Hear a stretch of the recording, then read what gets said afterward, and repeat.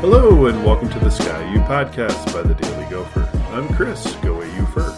With me this week is Andy, Gopher Guy 05. Hello. Well, Andy, we are coming to that time of year when the sports, they get away, they go away, and the summer begins. Now, that's not a bad thing. Summer's a wonderful time of year, especially in Minnesota and the upper Midwest. But it does start to limit a little bit of our content. So before our content goes away completely, we've got some NCAA to talk about. Let's start with softball. So softball was on the bubble. I guess I never fully understood how on the bubble were the Gophers coming into the NCAA tournament. Well, so apparently they were less on the bubble than everybody had thought. So the Gophers, they basically came in to the before the NCAA tournament. To start, they finished the Big Ten under 500 with an 11-12 record.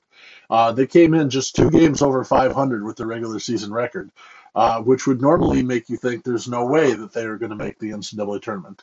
Their saving grace being is they have played the second toughest non-conference schedule in the nation. We're talking games against, we're talking Georgia, we're talking number 1 Oklahoma, we're talking Oklahoma State, who's ranked 8th, 10th in the nation, Texas, things like that, along with, a couple of tough Big Ten teams in number 6 Northwestern, who the Gophers beat 2 out of 3 the final week of the regular season, and honestly, that weekend probably cemented their at-large bid. Like I said, I thought they were going to be much more tightly on the bubble, but apparently the committee chair gave the last 4 in, and Minnesota wasn't even one of those 4 teams. So they were pretty safely in the NCAA tournament, even though they lost in the opener to the Big Ten tournament to Wisconsin, which may in fact have been the game that got the Badgers into the tournament, as they snuck in as one of those final 4 teams, giving the Big Ten a record 7 teams in the NCAA tournament. So, Minnesota got in, which was good. They didn't do so hot, which was bad. Yeah, you would have hoped for a little more than, 2 losses and gone. Well, they did. So they started their regional. They were the number 3 seed. They played number 2 seed Texas A&M. Texas A&M also only was 2 games over 500 as a record coming into the full season. The thing they had going for them is they play in the powerhouse softball conference that is the SEC. So even though they finished in 12th place out of 13 teams in the SEC, they still made the NCAA tournament as a 2 seed, which shows you how good the SEC really is as a softball conference. And so Minnesota squared off against the Aggies in the opener on Friday. They lost 5-1, just really weren't ever in the game. And then they had to come back and play Prairie View A&M, who arguably was the worst team in the field. They got in by winning the SWAC, but I think they said their RPI was like 280th or something like that. And their record was like 7 games under 500 to show you how bad they were.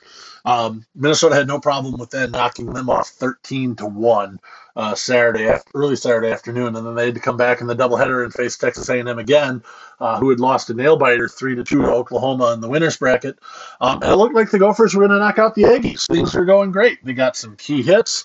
Autumn Pease, who had thrown a great game through 5 innings. Minnesota had a 6-2 lead, and they brought in freshman pitcher Emily Levitt, who had been sort of the 1A, 1B with Pease on the pitching staff for Minnesota this year. And she promptly gave up 6 runs and 6 hits in the top of the 6th, and the lead went from 6-2 Minnesota to 8-6 Texas A&M. The Gophers got 1 back, but then the Aggies added a couple more in the 7th. Minnesota would lose 10-7 and end their season. So the Gophers go out. They finish the final record with 27-26-1 record. Not one that's going to go down in history and the record books for Minnesota, but they did keep their NCAA tournament streak alive at 9 seasons. And now they're going to have to do a bunch of building back for next year. The season has only been over for 2 days, but yet Minnesota has already lost 4 players to the transfer portal since their season ended, including that pitcher, Emily Levitt, who apparently didn't exactly like how things were going, even though she basically was one of Minnesota's main 2 pitchers and was slated to be, the number 2 pitcher next season. She's going to go try and see if the grass is greener somewhere else. She's in the transfer portal. a couple other players that didn't have a huge role this season, and then Chloe Evans, who was Minnesota's number 2 home run hitter this season. She had 10 home runs in the season for the Gophers. The Green Bay native apparently has decided she's going to look elsewhere as well. So Minnesota already with 4 players in the portal. We'll have to see how the Gophers can try and add. They need to find some pitching at the very least. As we said, Peace was the number 1 pitcher. She's going to be back for her COVID super senior season next year. She was limited this year. She had off-season shoulder surgery, which allowed only set a 70-pitch limit in each of her games, which sort of hamstrung the Gophers as Minnesota lost a couple of pitchers after the fall season due to injuries or due to retirements and things like that. So they really had a 2-pitcher pitching staff, which when it comes to major conference D1 softball just won't cut it. You saw teams just getting used to the Gophers' 2 pitchers and really sort of beating them up here in the end games of series, and they just ran out of gas. So Minnesota will have to battle back to try and keep that streak alive next year. They've got a really, really great freshman class coming in. They've got a couple of players, probably the Miss Softball in Minnesota, as well as a player named Jess Oakland out of California, who's supposedly one of the top 30 best prospects in the country. So hopefully the Gophers can put it together, but a bit of a sad end to Minnesota's season, and now they'll watch on as 7 teams that they faced this season are still in the final 16 in the NCAA tournament. So it does show you the Gophers played a really tough schedule, but they will be watching the rest of the year from home. That feels by a sizable margin. That feels like the best the Big Ten. Well, I guess when you say teams they played, my brain went to the Big Ten, but of course they played a bunch of, as you noted, the strong non-conference. How many of those are Big Ten teams who are still? I believe the only Big Ten team still in the field is Northwestern, who Minnesota beat 2 out of 3 games. Northwestern, I think, was the number 9 national seed, and they won their home regional, so they're on to the super regionals. But Oklahoma, who the Gophers played twice this year and won that region, they advanced. I believe. I think Arizona State might be in it. I'm trying to pull up the bracket as we speak so I can see who else the Gophers have played. Sorry, let's see. UCF, the Gophers played UCF and beat UCF early in the season. They're in the field. Arizona State, Northwestern are in the field and will play one another. Oklahoma State, the Gophers played. They're in the field. Texas, who the Gophers played, they upset Washington, who was the number 13 seed. They're in the field.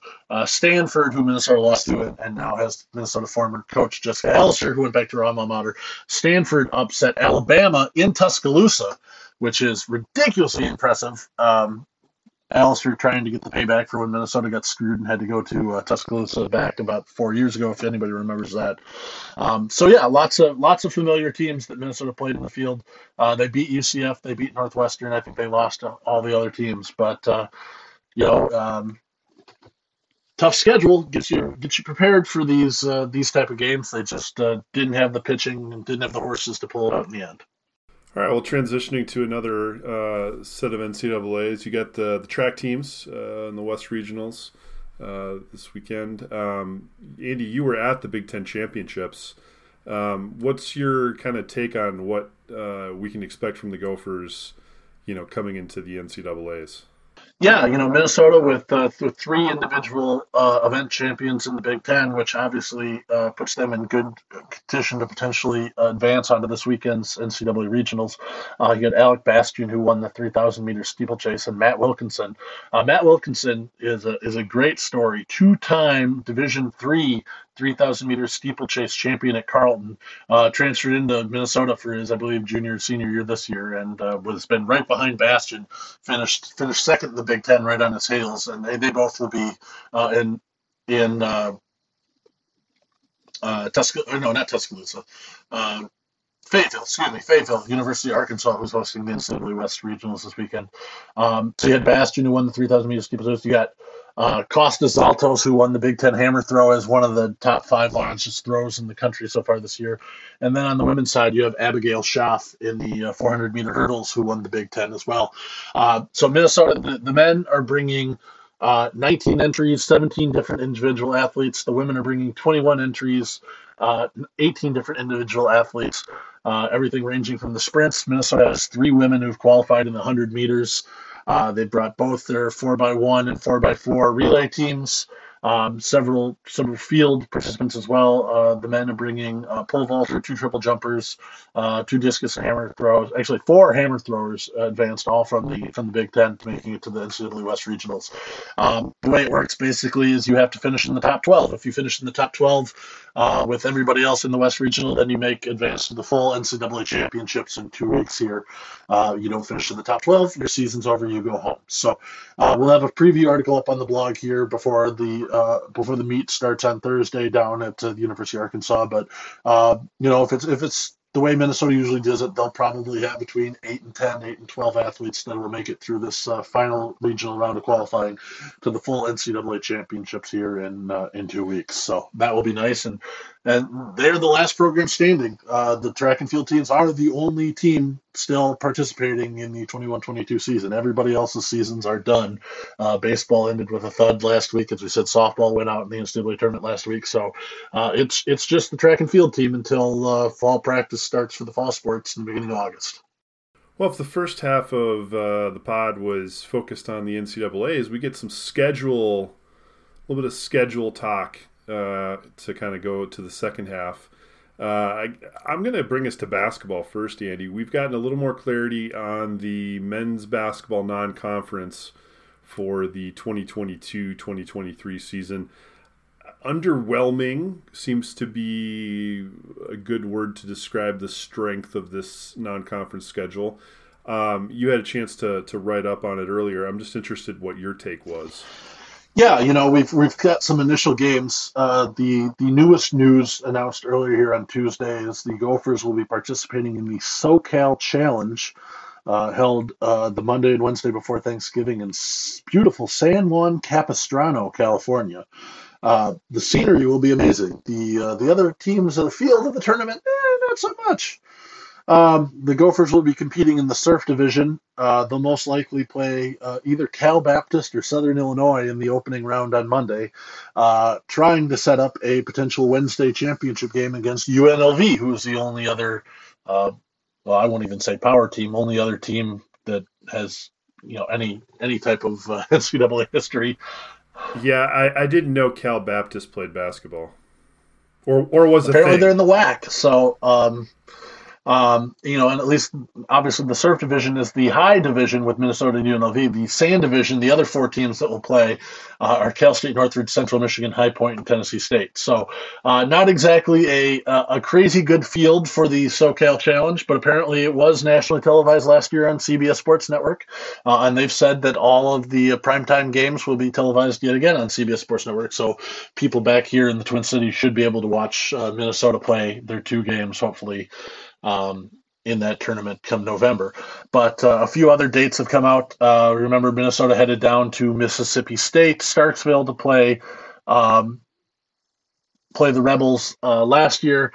They've got that return game coming back to Williams Arena. They will host Mississippi State at the Barn on December 11th, which is a Sunday.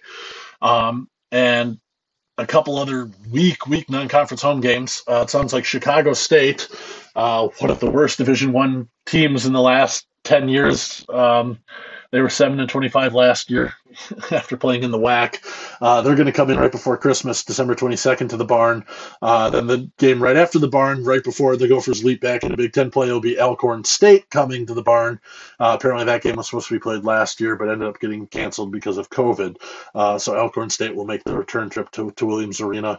Apparently there's also a non-conference game that are supposedly date pending against St. Francis of New York, who went 10-20 last year. 7-11 in the NEC. So, and then of course there's the ACC Big Ten Challenge. Minnesota's due a home game this year. Looking at the bottom of the ACC, basically it looks like probably Boston College, NC State, Georgia Tech, or Pitt. The Gophers played at Pitt last year, so probably forget about that. Boston College was their team 2 years ago, so probably the Eagles, not necessarily opponent. So you're looking at probably somebody like NC State or Georgia Tech coming to the Barn in that one. So still probably 4 or 5 non-conference games still to be announced. So the good news is the potential is definitely there for the Gophers to run the table in the non-conference and potentially have a 10-0, 11-0 non-conference.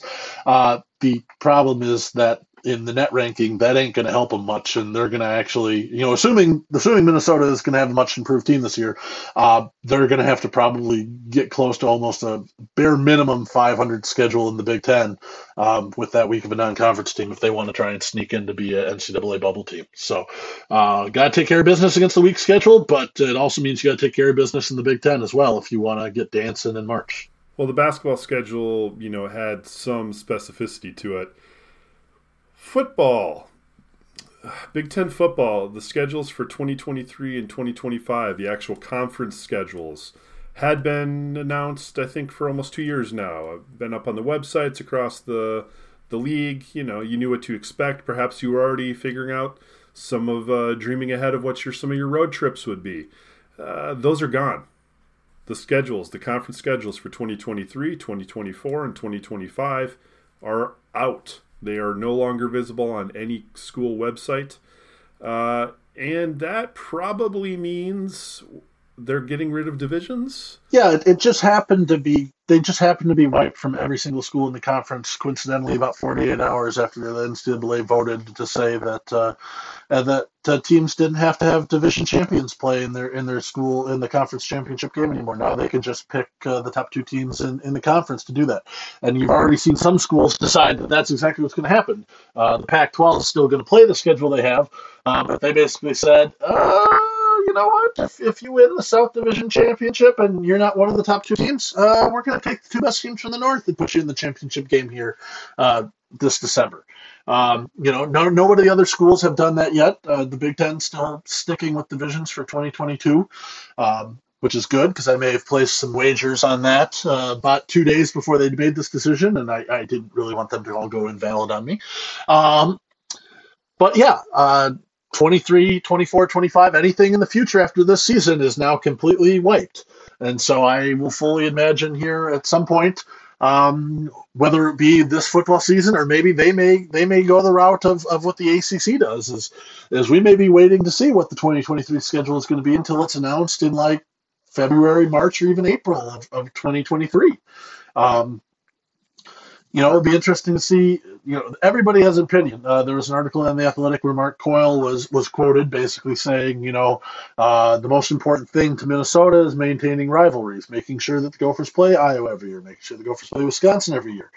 And several of the formats that have been potentially thrown out there have been sort of a 3-6 or what is it, like a 3-3-5 scheduling. I can't remember exactly the number, but basically you'd have three locked-in rivals that you would play every year. And then basically you would see every other team in the conference once every other year. So basically, instead of in this rotating schedule where I think the Minnesota, we played them more often, but, in the first, since the division started, I think Minnesota's played Indiana something like 3 times. You would be guaranteed to see the Hoosiers every other year and at home once every 4 years. The question, of course, then comes down to is and where people won't be happy is looking at the rivalry matchups. If Minnesota gets stuck playing Iowa, Wisconsin, and Michigan every single year, whereas Purdue gets to play Illinois, Northwestern, and Indiana every year, that doesn't seem very fair, now does it? I mean, but it's still Purdue.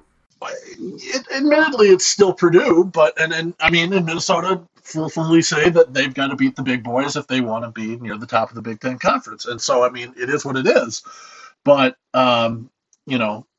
if you want to know who's the happiest in the Big Ten, just look to who whined the loudest, and that would be our friends over in Penn State.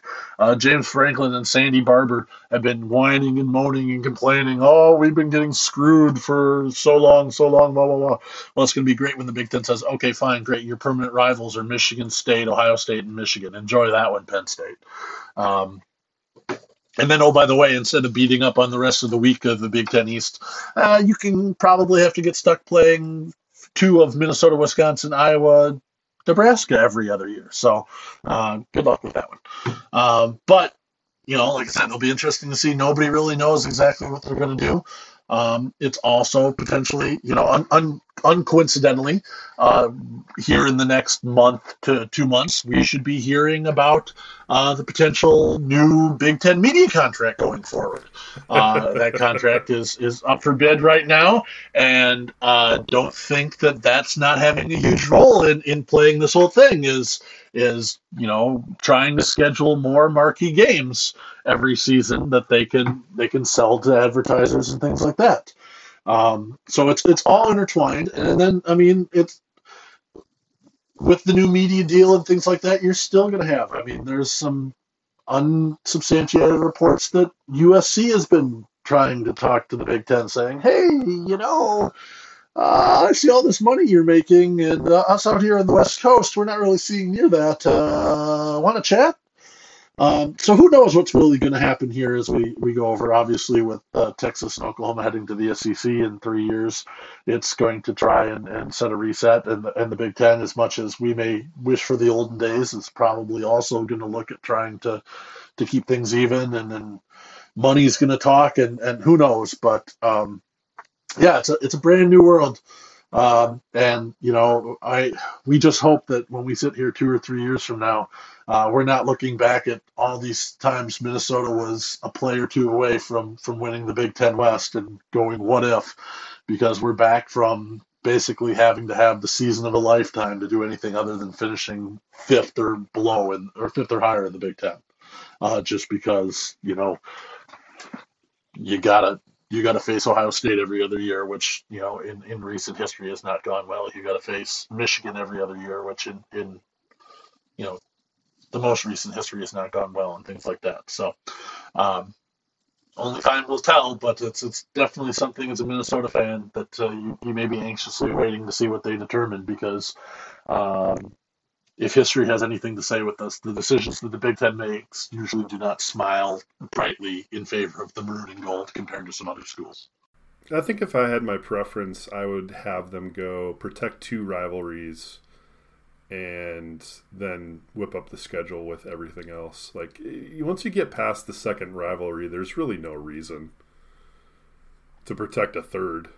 Yeah, and it will be interesting to see, the numbers work out. Obviously, Big Ten with 9 conference games right now, if they could figure out a way to get uniform scheduling with 8 conference games, but you were guaranteed that you were going to have, as the alliance, in quotes, was supposedly going to set up, you were guaranteed to have a Power 5 non-conference game against, either a ACC or a Pac-12 school. Then that makes sense. If you're looking at 14 teams in the Big Ten, you play your 2 rivals. Well, actually, the number still doesn't work out because then you're still looking at 11. Never mind. So my math isn't very good, but it'll be interesting to see how they can try and rotate these through so that you don't have a completely lopsided top end schedule where once every 5 years you have the schedule of death, and once every 5 years you have the schedule of cake. Only time will tell, but it'll be interesting to see. I think it's fairly obvious everybody involved wants to make sure that Minnesota, Iowa, and Wisconsin all play every single year.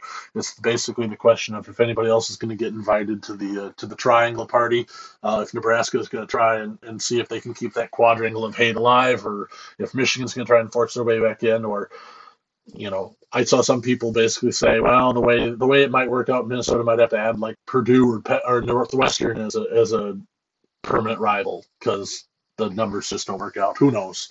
But I think the only thing you can probably guarantee is that Minnesota, Wisconsin, and Iowa will be facing each other on a yearly basis going forward for eternity. Yeah, and probably, you can guarantee obviously Ohio State, Michigan State would happen. Because even in that, when you get out there, because if you kept it to 2, Ohio State could have Michigan and Penn State. Michigan could have Ohio State and Michigan State. Michigan State could have Penn State. Michigan State could have Penn State and Michigan. Yeah, or Penn State's going to have to pick up like Maryland. It's going to be like Maryland and somebody else. Because that's the thing, is you got Maryland and Rutgers. So Maryland and Rutgers is 1 each. You're still going to have to try and find one more quote-unquote rival for Rutgers and Maryland. So Penn State probably will be 1 for one of them. but probably not for both of them. So are you just going to try and manufacture an Indiana-Maryland rivalry, an Indiana-Rutgers rivalry? Well, there is an Indiana-Rutgers rivalry because Rutgers fans hate Crimson Quarry. So, I mean, Rutgers fans pretty much hate every single Big Ten SB Nation blog for one reason or another at a time. So, banned. We will ban advertising from your website, Andy. Yeah, I mean, there's some nice dudes, but sometimes they just don't send their best. Yeah.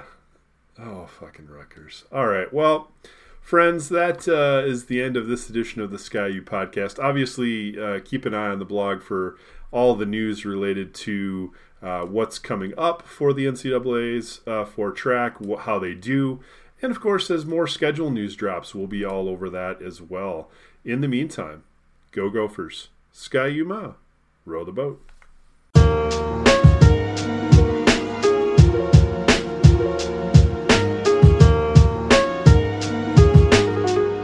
Go Gophers, row the boat.